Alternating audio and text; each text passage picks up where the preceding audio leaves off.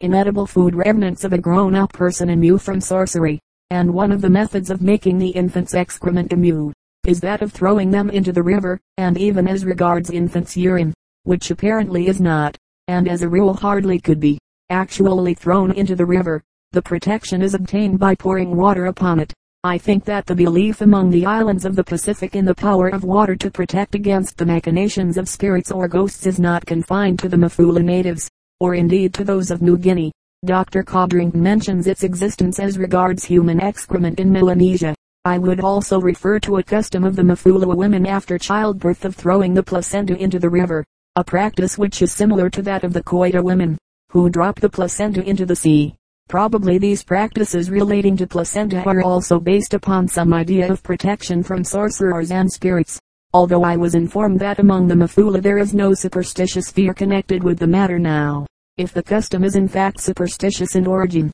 the list of media for the use of sorcery already given by me requires enlarging. Serious illness or death of either an adult or an infant, if not caused by visible accident, is by the Mafulu, as by other natives, generally attributed, subject to limitations, to the sorcerers. The belief of the Mafulu as to this arises if the victim, being an ordinary person, is comparatively young, or in the strength of life, say under 40 or 45, or if the victim, being a chief or a member of a chief's family or a person of very high position, is even over that age, unless he is very old, and old age is recognized as the natural cause of his illness or death. If the belief arises that the calamity, especially that of death, has been brought about by spiritualistic influence, the family will probably go to some person who is believed to be in touch with spirits and able to designate the culprit. I cannot say whether or not the person so employed is regarded as being a sorcerer in the full sense of the word, or as merely one of the inferior types of magic men above referred to. Probably he is only the latter, as I do not think there are any juvenile sorcerers among the Mafulu, and this particular person may be quite a young boy. Indeed, there is in a village near to the Mafulu mission station a young boy who is supposed to have this power. As a matter of fact, this boy is not quite right in his head, but this state of mind is not among the Mafulu in any way unnecessary, or indeed a usual qualification for a sorcerer or magic man of any sort. The person appealed to will perhaps tell them who has done the deed, or will make some oracular statement which will lead to his identification. The culprit identified by him will in any case be a member of another clan, and most probably of another community. When he has been discovered, there will probably be a fight, in which the members of the victim's clan, or even, especially if the victim be a chief or big person, the whole of his community, will join the injured relatives. This question of suspected causing of death being, like that of non-repayment of the price paid for a runaway wife, one of the frequent causes of inter-community fighting. Reverting here to the matter of ghosts and spirits, one cannot help noting a similarity between, on the one hand, the ghostly element of living food plants and the ghostly element of human excrement, which constitute the food of the ghosts, and, on the other hand, the physical inedible remnants of food recently eaten by an adult victim and the physical excrement and urine of an infant victim, which are the media used for hostile sorcery through the power of spirits, though, as regards the latter, I had no evidence of a belief that the spirits eat them. I tried to get further into this matter, but was unable to do so. Again one is struck by the fact that the special gobi tree, which is the tree used for the interment of chiefs and notables, is one of the trees whose presence is regarded as indicating a place inhabited by spirits. These elements of similarity tend, I think, to suggest the possibility of some confusion in the native mind as to the difference between ghosts and spirits, or of some originally ghostly origin in what are now regarded as spirits, the class of magic men who are something less than sorcerers, and whose powers are perhaps confined to the knowledge of certain specific forms of incantation, would probably include the person who does the nose boring, and perhaps the person who detects the causes of death above referred to. It would also, I think, include the men who ascertain the whereabouts of a stolen article and discover the thief, and who perform the ceremony in connection with hunting, and the persons who effect, or profess to effect, cures of a more or less superstitious nature, all of whom are probably not regarded as full sorcerers. The professional pig killer is not, as such, either a sorcerer or a magic man in the minor sense, and, if there has originally been anything of a superstitious or magic character associated with him or his functions, I was unable to find any trace of it, except perhaps as regards the ceremony and incantation in connection with hunting, which apparently is commonly performed by him. Charms. The Mafula people believe in charms. I have already referred to those used by young men desirous of marrying, but there are many other more important charms for various purposes, such as averting illness and death, success in hunting and fishing, and perhaps preservation in time of war. These charms may be stones, small pieces of different sorts of bark, flowers, or various kinds of poisons. Though the poisons appear to be only used for averting illness and death, they are all procured from sorcerers, who may be of the same or of some other village, or of another community, and there are sorcerers who have specialities in certain sorts of charms. These charms are often carried inside the small charm bags already mentioned. Omens. They believe in omens, but of these I was only able to hear of two examples, namely, flying foxes, and fireflies, the latter, though common in the plains, being rare on the mountains, and both of these are bad omens. Any person or party starting off on a journey, or on a hunting or fishing expedition, and meeting either of these creatures would probably at once turn back, and I was told that even a full war party starting off on a punitive expedition would turn back, or at least halt for a time, if it met one or other of them. I cannot help thinking there must be some other omens, which I have failed to discover. General, referring generally to supplications, incantations, and acts of propitiation. The only examples of them which I was able to discover were the above mentioned supplication to the river prior to fishing, which is apparently spoken by the fishers themselves, and not merely by a sorcerer or magic man, and the incantations in connection with nose piercing, with hunting, with a dying chief, with the stone operation for stomach complaints, and with the plant remedies for wounds, and the acts of propitiation, if such they are, in connection with ceremonious pig killing, and especially with the ceremonies performed at a big feast and at or following a funeral. And as regards the incantations, I could learn nothing as to their nature, nor as to the specific spiritual powers for the influencing of which they are intended, nor the way in which those powers are moved by them. In fact, concerning the whole question of ghosts, spirits, sorcery, charms, omens and superstitions, I cannot imagine that I have accomplished more than the mere touching of the fringe of it, and I am sure that, when the Mafula people have got rather more into touch with civilization, and become more accessible and communicative about these things, there will be much more to be learned. It may perhaps be that some of the apparently superstitious acts are, like many such acts performed in England, based upon beliefs which have long since been forgotten, and have themselves become mere formalities, to which the natives do not attach serious superstitious importance, though their fear of ghosts and spirits is undoubtedly a very real and general one. There are no secret societies or mysteries, such as are met with in some of the Solomon Islands, and they have no superstition as to sneezing. Taboo. The subject of taboo may perhaps be referred to under the present heading, for, though there appear to be no totemic taboos, and though I have no material showing that the Mafula taboos are based on superstitious ideas, it may, I imagine, be assumed that, while some of these taboos are possibly partly based on medical common sense, the element of superstition enters more or less into many of them. I have already referred to a few general restrictions connected with etiquette, and what I now propose to mention are food taboos. Young men are not supposed to eat wild pig until they have married, but this is the only food restriction which is put upon them. A woman who is about to give birth to a child must eat no food whatever for a day, or rather longer, never more than 2 days, before the child is born. I have already referred to the food taboo on persons undergoing the nose piercing operation, and the optional food taboo to which the nearest relative of a deceased person may submit, in lieu of wearing the mourning string. There is also a general taboo against any food other than sweet potato and chewing of betel nuts,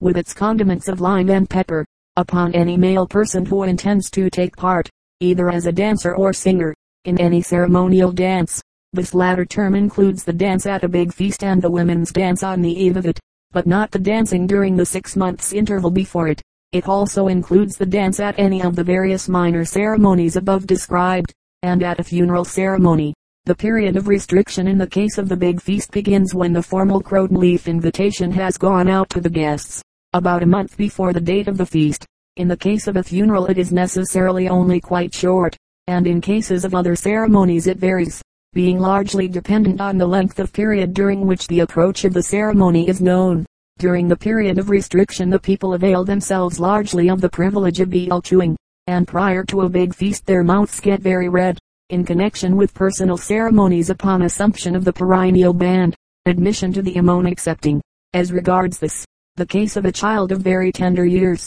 qualifying for drumming and dancing, devolution of chieftainship and nose piercing, the person concerned, male or female, is under the same food restriction for a day prior to that of the ceremony, and as regards nose piercing this taboo is prior to the actual piercing, and is quite distinct from the subsequent taboo already referred to. There does not appear to be any taboo connected with fishing, hunting or war. The observance of all these taboos is secured only by superstitious belief or public opinion, or both, there being no method of enforcing them by punishment or by any exercise of authority by the chiefs. Chapter XIX Note on the Cuney people. Father Agdi, who has studied the Cuney people, and has written a series of articles about them in numbers of Anthropos, told me that he regarded them as being a cross between the Papuan-speaking Mafulu and the Melanesian-speaking Papuan-Melanesians of Mako and the adjoining coast. Whether or not this is absolutely and strictly correct is a question upon which I will not venture to express an opinion.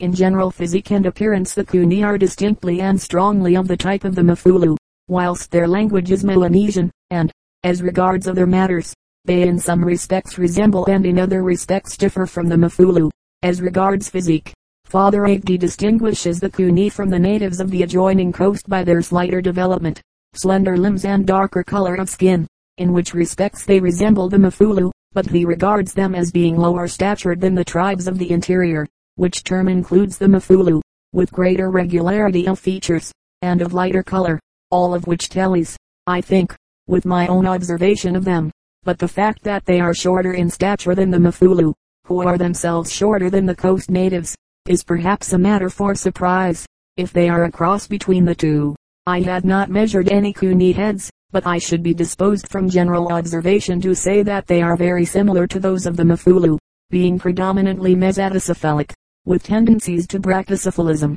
Many of the Lapika people, who are Cuney, but are on the borders of the upper Mako district, seem to me to have distinctly flattish faces, with remarkably delicately cut features, some of the women in particular being exceedingly pretty in profile and very bright sparkling eyes. Where these local characteristics came from I cannot say, as it could hardly be the result of an intermixture of Mako blood. The oblique eye, which is occasionally found on the coast, but which I never saw in Mafulu Island according to Father Agdi, present, though only rare, among the Cuney. His large amount of opportunity for observation, and his known care and ability in this respect, compel me to assume his accuracy, but I can say that I saw a good many of these eyes among them, and indeed once, having about 20 of these Cuney people squatting in front of me, I observed that about half of them had distinctly oblique eyes. Father Agdi speaks of their hair as being generally black, rarely bright, and more rarely chestnut, and as to this,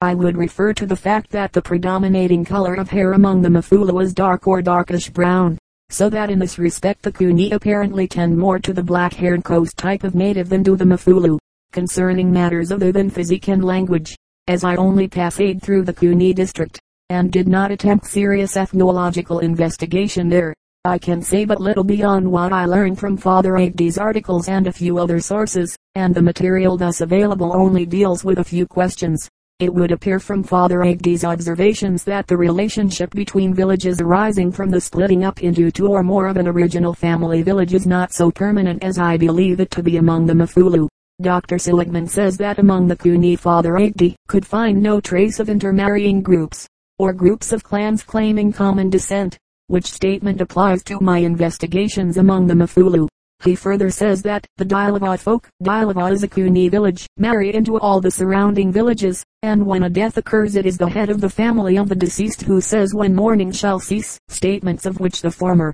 and I believe the latter, could hardly be correctly made concerning the Mafulu. He also refers to Cuney war chiefs, an office which does not exist among the Mafulu, and apparently understands that the office of these war chiefs is non-hereditary, a statement which could not be made of any Mafulu chief, and he refers to a funeral ceremony which is quite unknown in Mafulu, but his statement that the Kufu clubhouse system seems less developed than in Mako would apply very strongly to the Mafulu. The Kuni superstitious remedies for illnesses, as described by Father Agdi, are quite different from those of Mafulu, and their food restrictions, as enumerated by him, are in some respects substantially distinct from those of the Mafulu, though some of them are more or less similar. According to him, Kuni women, though they may not enter the village Kufu or clubhouse, are allowed upon its platform, which is not the case with the Mafulu Imon, and eldest sons of Kuni influential people may not enter into the Kufu until their parents have given a specific feast, which custom is apparently not identical with that of the Mafulu above described by me, and which applies to all sons of all members of the village, and not merely to those of influential people. The Kuni houses differ from those of the Mafulu, being more or less round or oval in apparent shape, even though the floor is rectangular. Also, according to Father Agdi, Kuni Kufu are of several various sorts, and some of them are constructed in specific ways, and have specific carved and painted decorations, some of which are imitative of animals and objects held in veneration, and these different types of clubhouse, which include one used only by elderly bachelors and widowers, have specific names, all of which is quite different from what is found in Mafulu. Among these clubhouses Father Agdi includes one built at feast times higher up the ridge, outside the village, for guests' accommodation, which, though apparently somewhat similar in purpose to the guests' houses at a Mafulu feast, differs from them in form. Indeed, as regards building construction, the only point of strong similarity between the Kuni and the Mafulu which I can trace is the long fireplace extending from front to back of the building, which with the Kuni is apparently very like that of the Mafulu. Father Agdi's statement as to Kuni cannibalism, that speaking generally it appears to be confined to the bodies of people killed in war or in private vendetta, and that, though other cases are recorded, they are regarded as a violation of a custom and are detested, might be equally well said of the Mafulu, though I did not actually hear of any known record there of the other cases mentioned. Again, his statement that the actual killer must not share in the feast holds good with the Mafulu, but I believe that this idea exists elsewhere also. Concerning the Kuni implements I can only refer to Drive Seligman's statement, that they do not appear to use bows and shields, which, if correct, is a point of difference between them and the Mafulu, and to a few other things referred to by Father Agdi in his articles. From his descriptions I should imagine that the Kuni pig bone implements and their bamboo cutting knives are similar, and that their wooden vegetable dishes are somewhat similar to those of the Mafulu. But the Kuni have cooking pots which they get from the coast, and use forks and spoons and various other implements and utensils which are not found in Mafulu, and their mode of producing fire is quite different from the Mafulu mode. I recognize that the above comparative notes on Kuni culture are only of a very fragmentary character, but Father Agdi expresses the general opinion that, though the language of the Kuni people is Melanesian, their habits and customs may be considered as making one with those of the Mafulu people. On the whole question of Kuni relationship, it can, I think, hardly be doubted that the Kuni have some characteristics which are clearly those of the Mafulu and other central mountain tribes, and others which are obviously those of the Papuo-Melanesians of the adjacent plains and the coast beyond, and the only question seems to be the nature and origin of the Kuni relationship to these two types of people. It may be, as suggested by Father Agdi, that they are actually a cross between these two mixed types, or, if the suggestion in my concluding chapter as to the possible presence in these Mafulu and other mountain people of Negrito blood be correct, it may be that the Kuni people are merely another result of the general Negrito-Papuo-Melanesian intercrossing, in which the Papuan and Melanesian elements have been more predominant than they have been with the Mafulu. Chapter XX Conclusion. What is the origin of these Mafulu people, with their short stature, small and somewhat rounded heads, slight but active build, sooty brown skin, and frizzly hair, predominantly brown in color, and with their comparatively primitive ideas of organization, and simple arts and crafts? The question is one of no mere local interest, as the answer to it will probably be the answer to a similar question concerning most, and perhaps all, of the other Papuan-speaking people of the mountainous interior of the central district of British New Guinea, and may even be a key to the past early history of the entire island. It has, I think, been hitherto believed that all these mountain people had a mixed Papuan and Melanesian ancestry,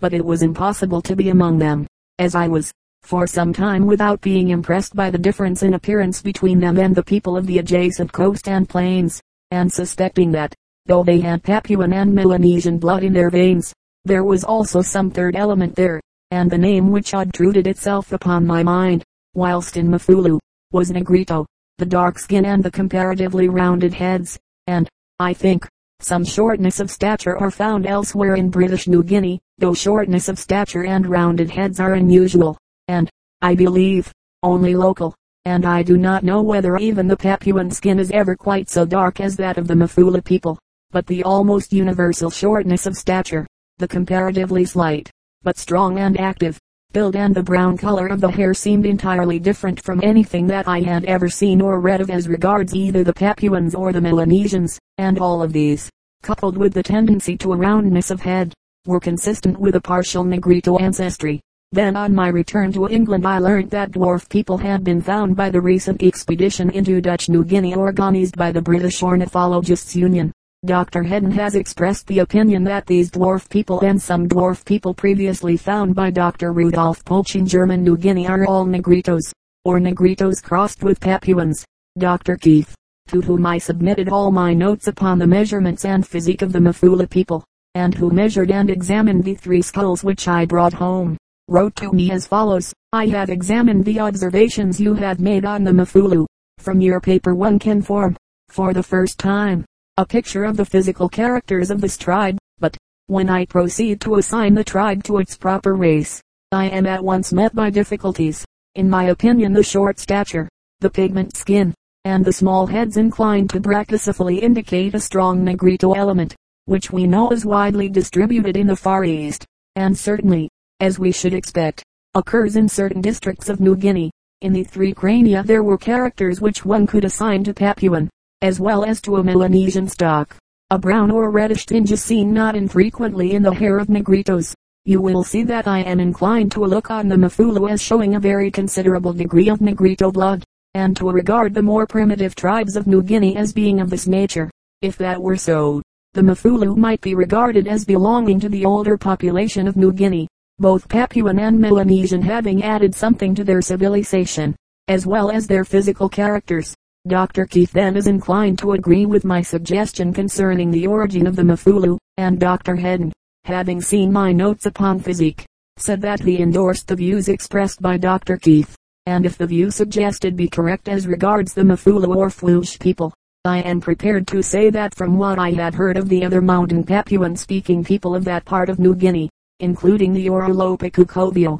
Bodoy and Embo people, I am convinced that it must be correct as regards them also. Though the relative predominance of the 3 strains may well vary with these different people, I am hardly qualified to enter into the discussion as to the relationship, if any, existing between the principal hitherto known dwarf races, the Pygmies of Central Africa, the Simang of the Malay Peninsula, the Andamanese and the Itas of the Philippine Islands, or to deal with the question whether or not all or some of them are to be grouped together as forming a distinct and related type, or are to be regarded as unconnected in the sense that each of them is merely a local variation, sharing a common ancestry with some other taller Negroid race. As, however, my suggestion of a partial Negrito origin of the Mafula people necessarily brings me into contact with this wider question, and the latter is still one upon which opinions differ. I may perhaps briefly tabulate some of the chief physical characters of the Andamanese, the Simang, the Itas, the dwarf people recently found in Dutch New Guinea, and the Mafulu.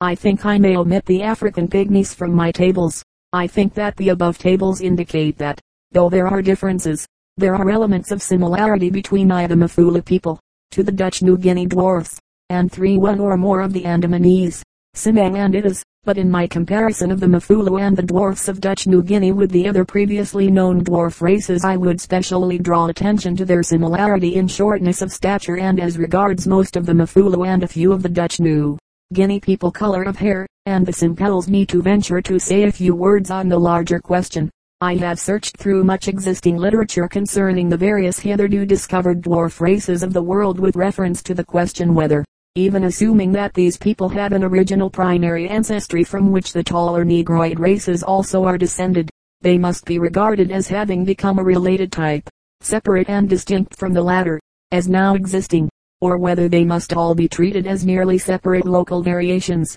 each of them having failed to develop, or retrograde, and in other respects become different in type from taller Negroid races among or near to whom they are found. And I am struck by the fact that, though the natural tendency to a local variation in stature, shape of head, color and other matters is brought forward in support of the latter theory, no one seems, in connection with the general question, to have noted the fact that, whilst the hair color of Negroes, Papuans and Melanesians is black, the hair of all these various dwarf people seems to be predominantly brown, and that this variation explanation, if regarded as applying to these dwarf races separately and independently of one another, involves a remarkable coinciding double variation in stature and predominant color of hair exhibited by all these dwarf people as compared with the taller Negroids. On the other hand, if there has been an original separation of descendants of common primary ancestors of all the Negroid races, which, through variation, has resulted in two main types, one predominantly full-sized and always black-haired, and the other always short and predominantly brown-haired, and the pygmies Negritos and Negrillos are to be regarded as being all descendants of the latter type, who have since for some reason become geographically separated. There would appear to be nothing remarkable in the double variation, but in that case we are, I take it, justified in regarding the dwarf races as being a separate type, to be distinguished from the taller races, and, if that be so, there appears to be substantial ground for thinking that the Dutch New Guinea dwarf people and the Mafula people are in part descended from people of that type. I may also draw attention for what they are worth as points of detail to the facts already noted, that the Semang and Andamanese, who bury their ordinary folk underground, adopt tree burial, and apparently, as regards the Semang, platform burial not on trees also, as a more honorable method of disposing of the bodies of important people and chiefs, and that as regards these matters the Mafula custom is similar.